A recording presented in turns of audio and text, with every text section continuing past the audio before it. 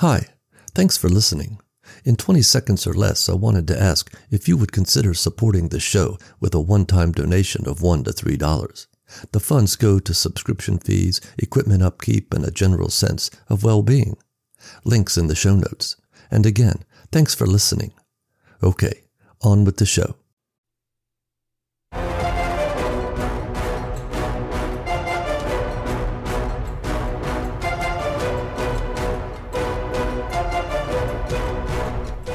Human. Extinction level. Loss.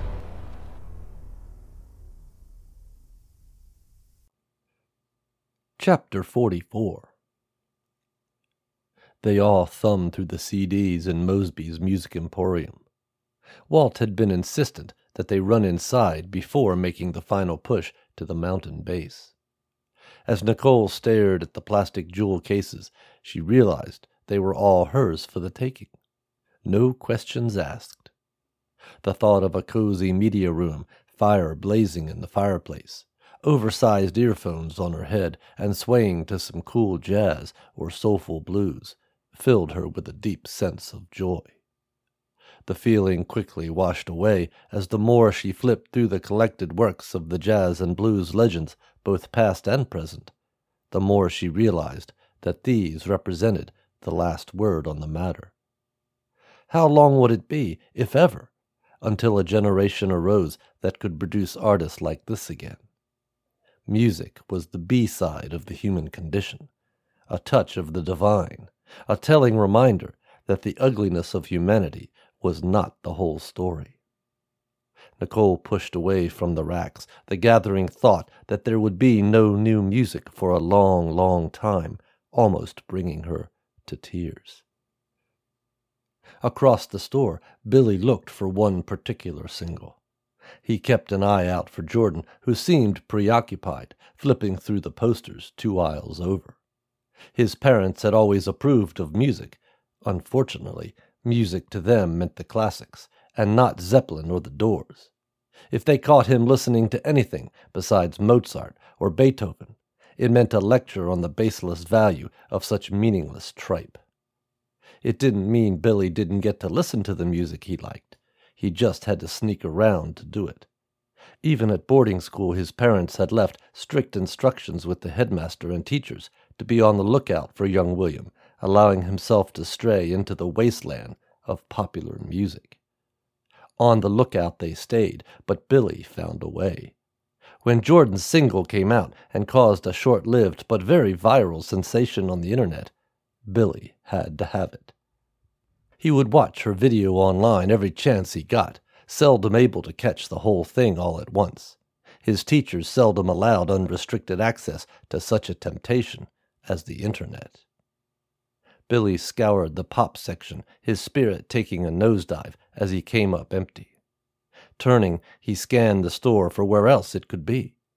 Spying a large bin in the center of the store, he ran over to it.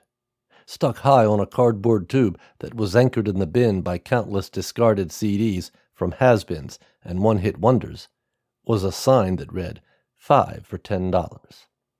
He started rummaging through the sea of jewel cases. His eyes scanned quickly as wave after wave of the unwanted was shoved aside. Suddenly, his hand seized on the coveted prize. From under the scratched-up jewel case, she smiled back at him. Over her head was written, "Best Day of the Week" by Jordan Baxter. His classmates had used this as just one more reason to tease and bully him, but he did not care.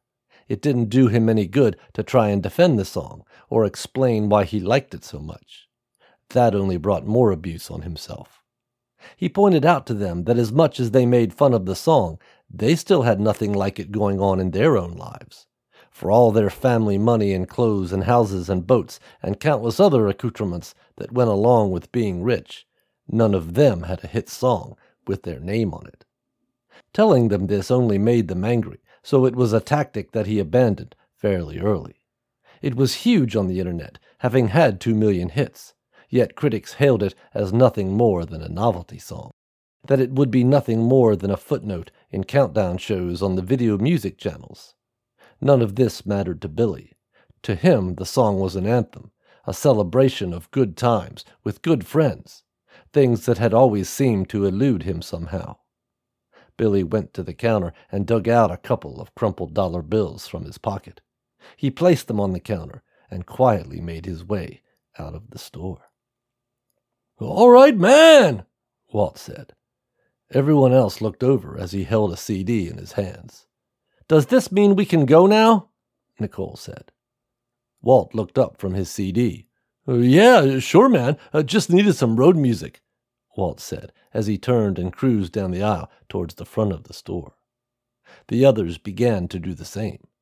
As Walt was about to pass Nicole, she reached out and grabbed his arm, stopping him. Not so fast, Music Man. Let's see it," Nicole said. Walt smiled and handed her the CD. Nicole flipped it over and read the cover. "John Denver's Greatest Hits? Really? John Denver, Walt?" Nicole said. Walt nodded. "Rocky Mountain High, man," he said. Nicole rolled her eyes and pushed the CD back at him. "I prefer Joe Walsh's Rocky Mountain Way," she said as she turned and exited the store. Walt stared after her. "Oh, yeah, that's good too," he said. The others just shook their heads and chuckled as they moved past him and out of the store. Walt stopped and thought for a second, and then turned back and ran to the row of CDs, stopping at W. Grabbing Joe Walsh's Greatest Hits, he smiled. "Nice, man," he said before running to catch up with the others. As everyone moved to the vehicles, Billy stood motionless on the sidewalk. Jordan approached and locked arms with him, trying to playfully drag him after her towards Walt's motorhome. She came up short when Billy didn't move.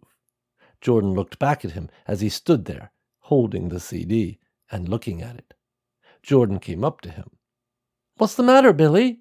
she said. Billy fumbled with the CD and didn't say anything.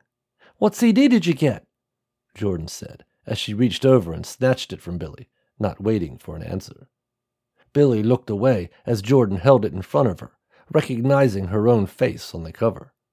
She smiled and teared up a little. "This is my song," she said, looking up at Billy. Billy looked back at her. "My parents wouldn't let me listen to that kind of music, but I watched the video on the internet every chance I got. I think half the hits you got might have been mine," he said. Jordan looked at him and scowled. "Are you just saying that, Billy? It's not nice to tease, you know," she said. Billy shook his head. No, I really did like it," he said. He looked away and nervously started to sing a line from the song. "Oh, whenever I'm with you, it's the best day of the week." He looked down and then at her. From his back pocket, he produced a black felt-tip marker. Will you sign it for me?" he said, his voice a whisper.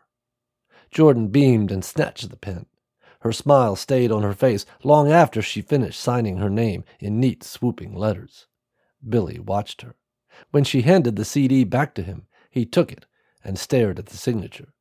Before he could say anything, Jordan threw her arms around him and kissed him on the lips. In surprise, Billy whimpered and looked at Paul, who was listening to Walt go on about John Denver. "Yeah, his earlier stuff was very nature-oriented, man. You know what I'm... Hey, I think your daughter's kissing Billy, man," Walt said. Paul turned around quickly and was about to go into full-tilt panic mode. He stopped when he saw how big Jordan's smile got when Billy took her hand and the two stepped off the curb. He turned around quickly before they noticed him watching. Paul looked up at Walt.